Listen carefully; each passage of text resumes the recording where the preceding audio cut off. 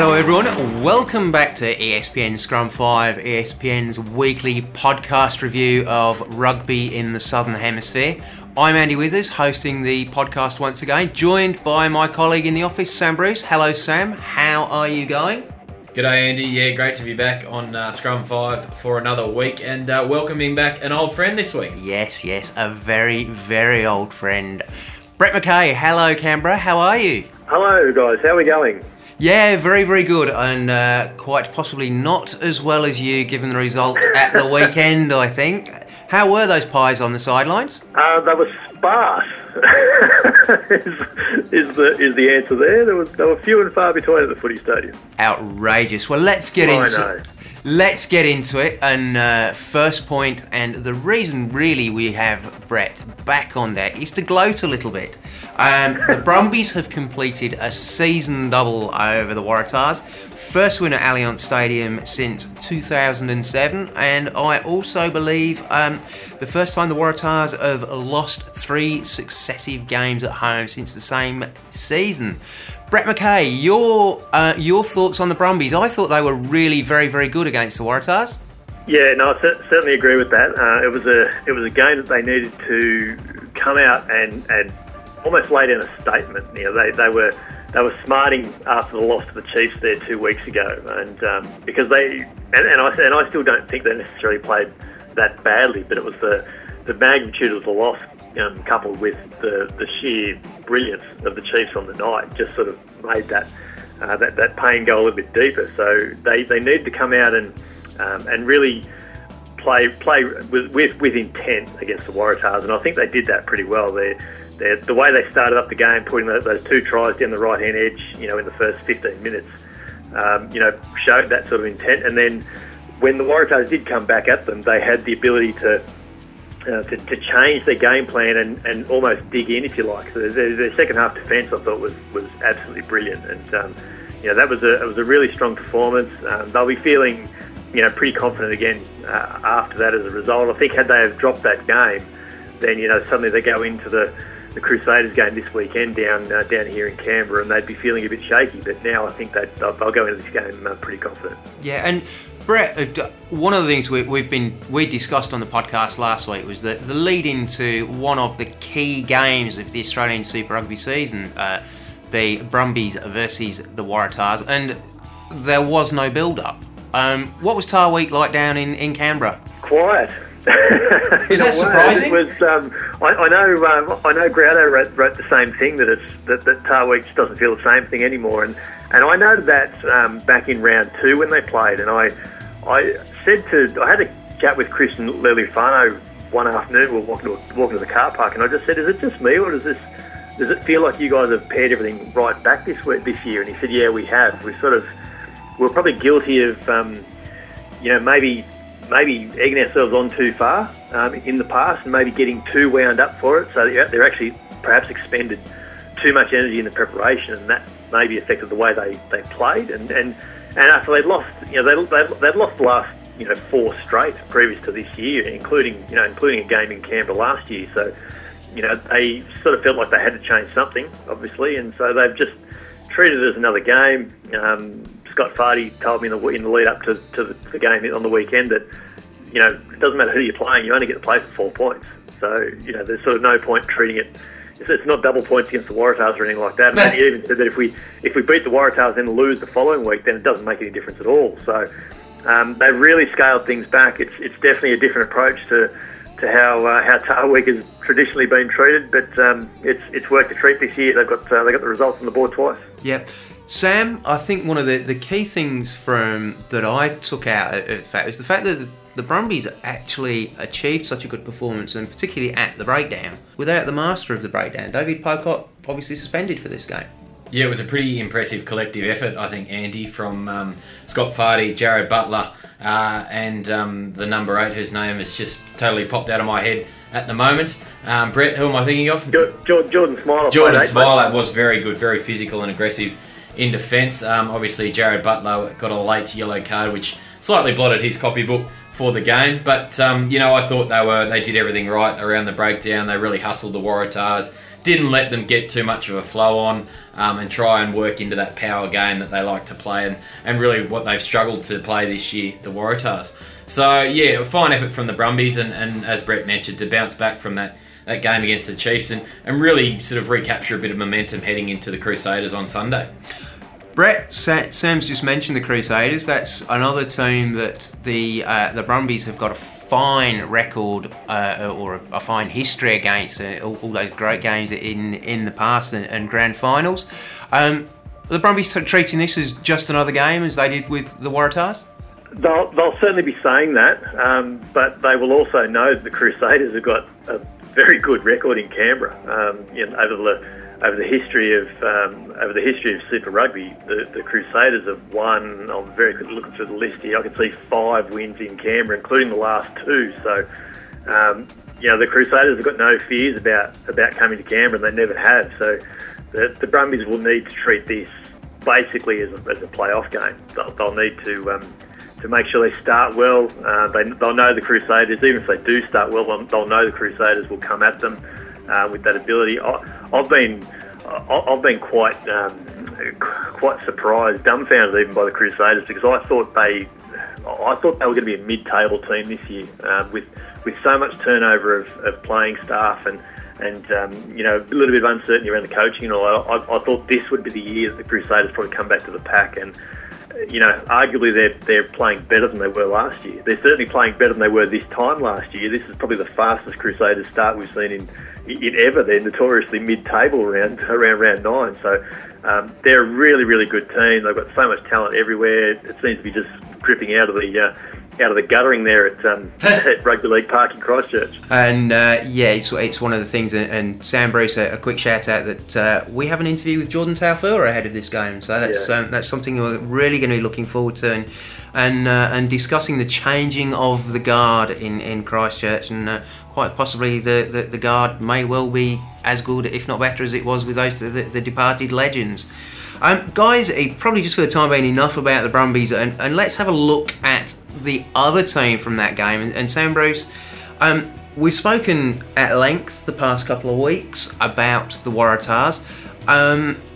They're looking like they now need to win 8 of their 9 remaining games, and that's surely a stretch too far, given that they've got a tour of South Africa and more games against New Zealand. Best season's done, isn't it? They can't make the finals. And just the way they're playing, Andy, they're just so inaccurate in how they're playing. Handling errors seem to continue each week. I think Paddy Ryan dropping the ball at the finish of that game after the siren has really sort of summed up their season. They're way off. I thought Will Skelton was better coming back in last week. I just felt like he started to get a bit of a run onto the ball, and rather than getting it standing still, which has sort of been the trademark of his game the last 12 months, you'd have to say.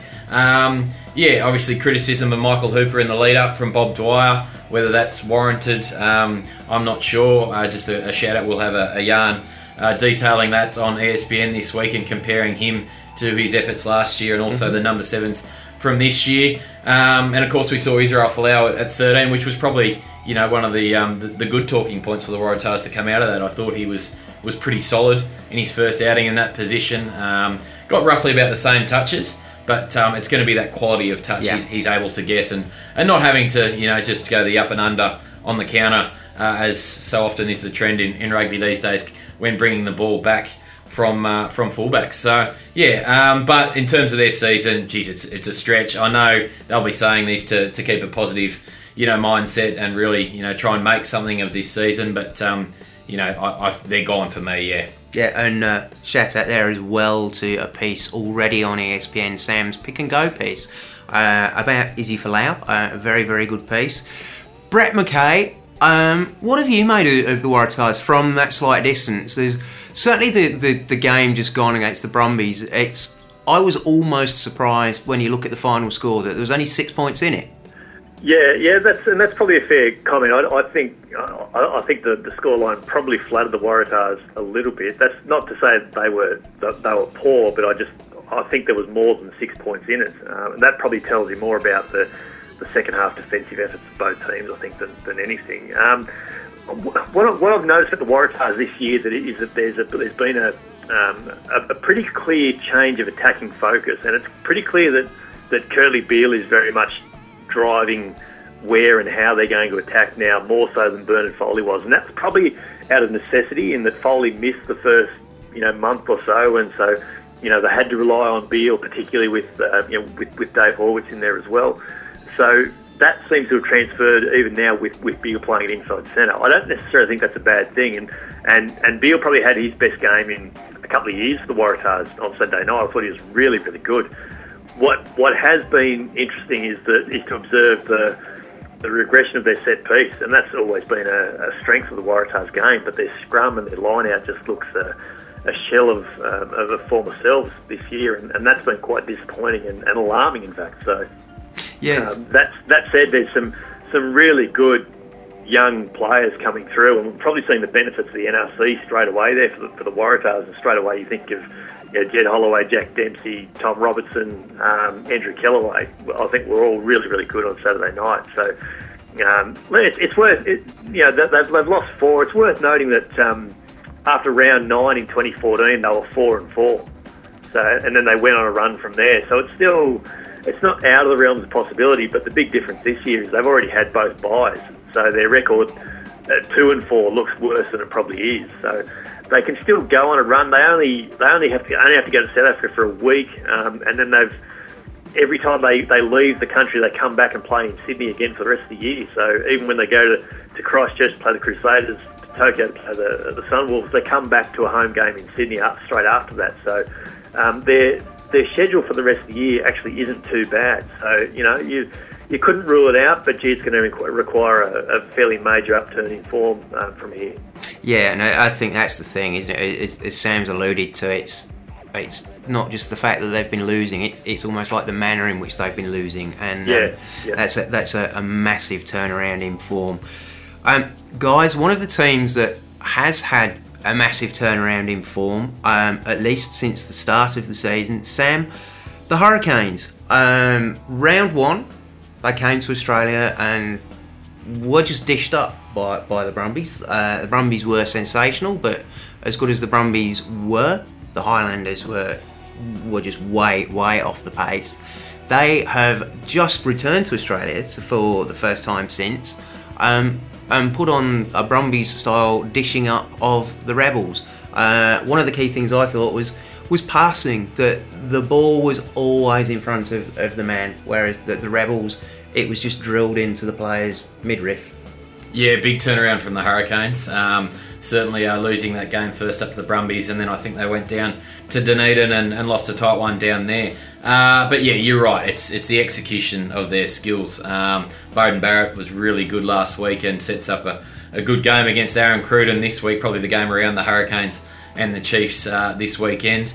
But we're getting a really good contribution from their back row. Obviously, Dane Coles is by far and away the premier hooker in world rugby, and just what he offers in terms of almost an extra back rower. He's just that much quicker than probably every other forward in the tight 5 on the planet, I think. The emergence of a young Fafita, I think it is there at number 6. Artie Sevilla's obviously been very good after rejoining from the Sevens. TJ Perinara, wonderful support player that we've spoken about, and even when they've had a few injury concerns in the outside backs, they've got guys like Matt Proctor who can come in and slot in, and the mixture of centre pairings that they've used as well has sort of been working for them pretty well. So yeah, they're bubbling along nicely, the Hurricanes, and as I said before, I'm really expecting their clash with the Chiefs this weekend to be something pretty special. Yeah, Brett, I guess one of the big talking points, at least at the start of the season, and you would have been there for that round 1 clash against the Brumbies,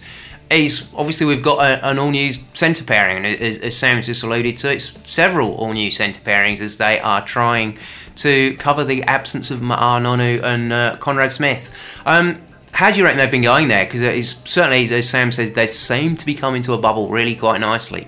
Yeah, I think they've actually managed this situation quite well, and they've probably, and I'll probably say that even since the losses in the first couple of rounds, they've sort of, they've played a combination for 1 week, maybe 2 weeks, and they've sort of tweaked it, and they've guys that started at the start of the season have come off the bench and vice versa, and they're just trying to, I think, work out. Well, they're probably as much trying to get, starting experience into guys as much as they're trying to work out what the best combination is. I mean, a guy like Nani Laumape, who's come back to rugby from the Warriors under 20s system. Matt Proctor's been around for a while. Vince Arso started at outside centre at the start of the year. He's been playing 12, so they've just sort of tweaked things around nicely, I think, and that seems to be working well. It's probably keeping the young guys on their toes. It's not giving them a chance to think they're entrenched, think that they're the guy that's going to be wearing that jersey for the rest of the season. They know they've got to keep working hard each week to impress Chris Boyd, and I think Chris is actually doing a decent job there of just, as I say, just managing these young guys in the centres, and they're feeding the back line well. I think they're, as a backline unit, they're looking a whole lot more cohesive now than they were in those losses in the first two games of the year. And obviously there's some good experience there with Bowden Barrett and Corey Jane out in the wing, and obviously Julian Savi has been in and out as well. But it just seems to be working, and all the concerns that were around the Hurricanes at the start of the year have very quickly disappeared, and they're ticking along nicely.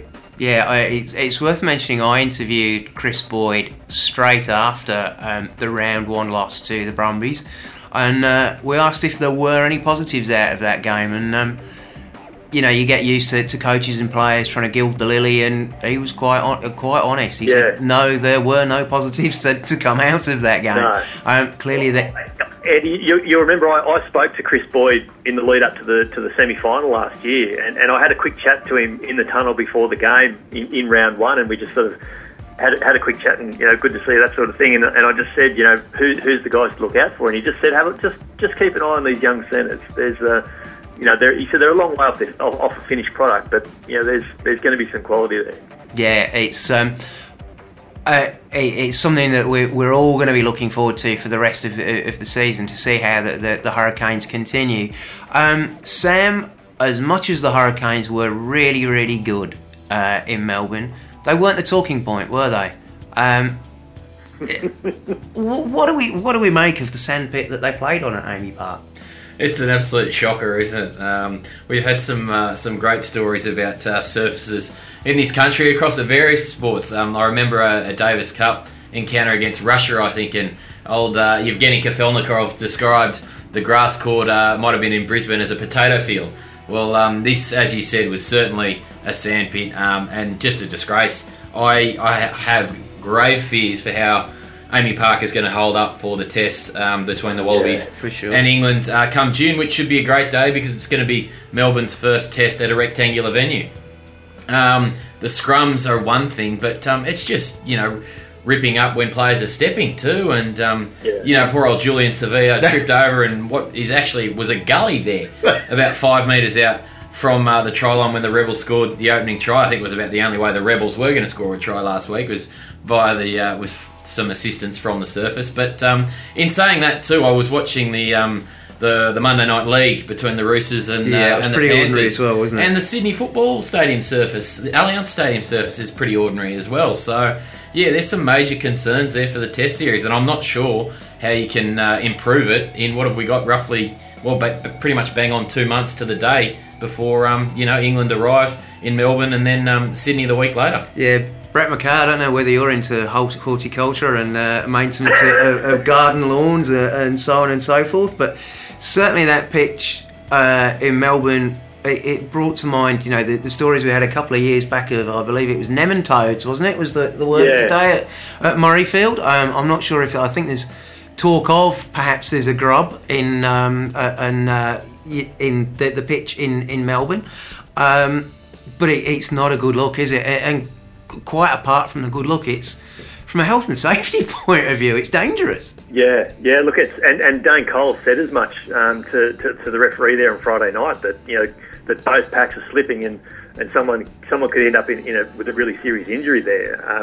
There was a situation there in one scrum where the ball got stuck on a divot and in the second row, and TJ Perinara is looking up at the referee saying, "Can I reach in and get that?" And the referee sort of he didn't say it, but the look was, well, no, you can't. But if you don't, I don't know how we're going to get out of here. So, fortunately, Victor Vita breached in and picked it up, and they got out. But look, it's not a good look at all. I'm certainly no horticulturalist, but this looks like a classic case of some sort of undersurface, fungus or pest that's got into the root system, because as soon as there's any pressure on the surface, it's the root structures underneath that are completely disintegrating, and that's what's causing the complete roll-up of the top surface. And we're seeing a big difference in the way the different games tread, if you like, on different surfaces. Obviously, in the A-League, they're all very much ball skimming across the top. It's quick action. Guys will be wearing moulded boots mostly. Guys will be wearing moulded boots mostly playing rugby league nowadays as well. There's certainly no pressure coming out of the scrums, but as soon as you have rugby teams on there with screw-in studs, longer screw-in studs in the case of the forwards, then it just gets ploughed up like a scarifier. And the real concern, like Sam has just said there, thinking ahead to the test, is that there's really no opportunity to do anything about it between now and then, because there's going to be a game on the ground every weekend between now and then, between the Melbourne Storm and the Rebels. Even with the A-League wrapping up in the next few weeks, there's still going to be traffic on there every weekend. What it looks like it needs is, basically a complete resurfacing, and you can't do that in the sort of time frame that we're looking at. So I don't know what on earth they're going to do, but it's going to require some kind of miracle. I don't know whether we need to start praying for our friends in Melbourne and the grass they've got down there, but desperate times call for desperate measures, I think. Yeah, and it might be you. The fact you know what a scarifier is, I think you're well qualified to join the ground staff. Your colleague in the office knows full well what a scarifier is. We country boys we can just talk about this forever. Chisel ploughs, disc ploughs, mate. The lot, exactly, we go all day. Oh dear Lord. Yeah, I'm just feeling suddenly lost, and almost thinking of all the memes that probably we ought to be dishing out on this pitch. But finally, guys, the fifth point, and a little way away from Australia and New Zealand, but really like to discuss the Lions. This is a team based in Johannesburg that I think all three of us developed a little bit of a crush for last year for the way they played. They're going really, really well, aren't they, Sam? They're top of their South African conference. They have toured New Zealand. They've just beaten the Sharks and the Stormers back to back. They're playing a really non-traditional South African brand of rugby with a little bit of ball in hand and link play.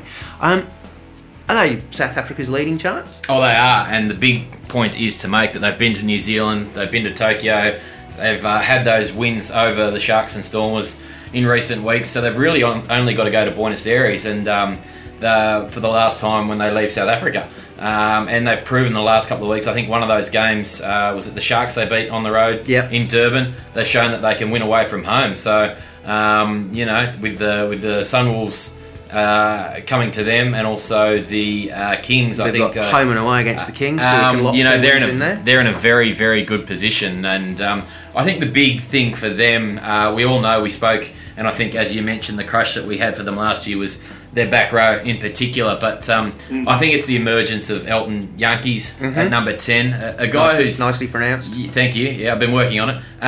Who came onto the scene and was pretty much touted as being a future Springbok, and right from when he debuted in the Currie Cup, I think, and probably got a little bit overawed by all the expectation early on, but with a few more Currie Cups under his belt, and I think the Lions did win the Currie Cup last year, and certainly a few more Super Rugby seasons as well, he's really developed into a good all-round player, and I think he's given that little bit of direction there, and also allows them to play a little bit more of a free-flowing game plan, which is probably catching their South African counterparts off guard a little bit, and I think if Alistair Coetzee is looking to change things up at Springboks level when he gets the guys in for their 3-test series against Ireland in June, that he'd do well to look at just what the Lions have been doing this season. Yeah, Brett, we've got a piece coming on the site from Ferdows Munda in South Africa about how Alistair Coetzee is looking to evolve South African rugby.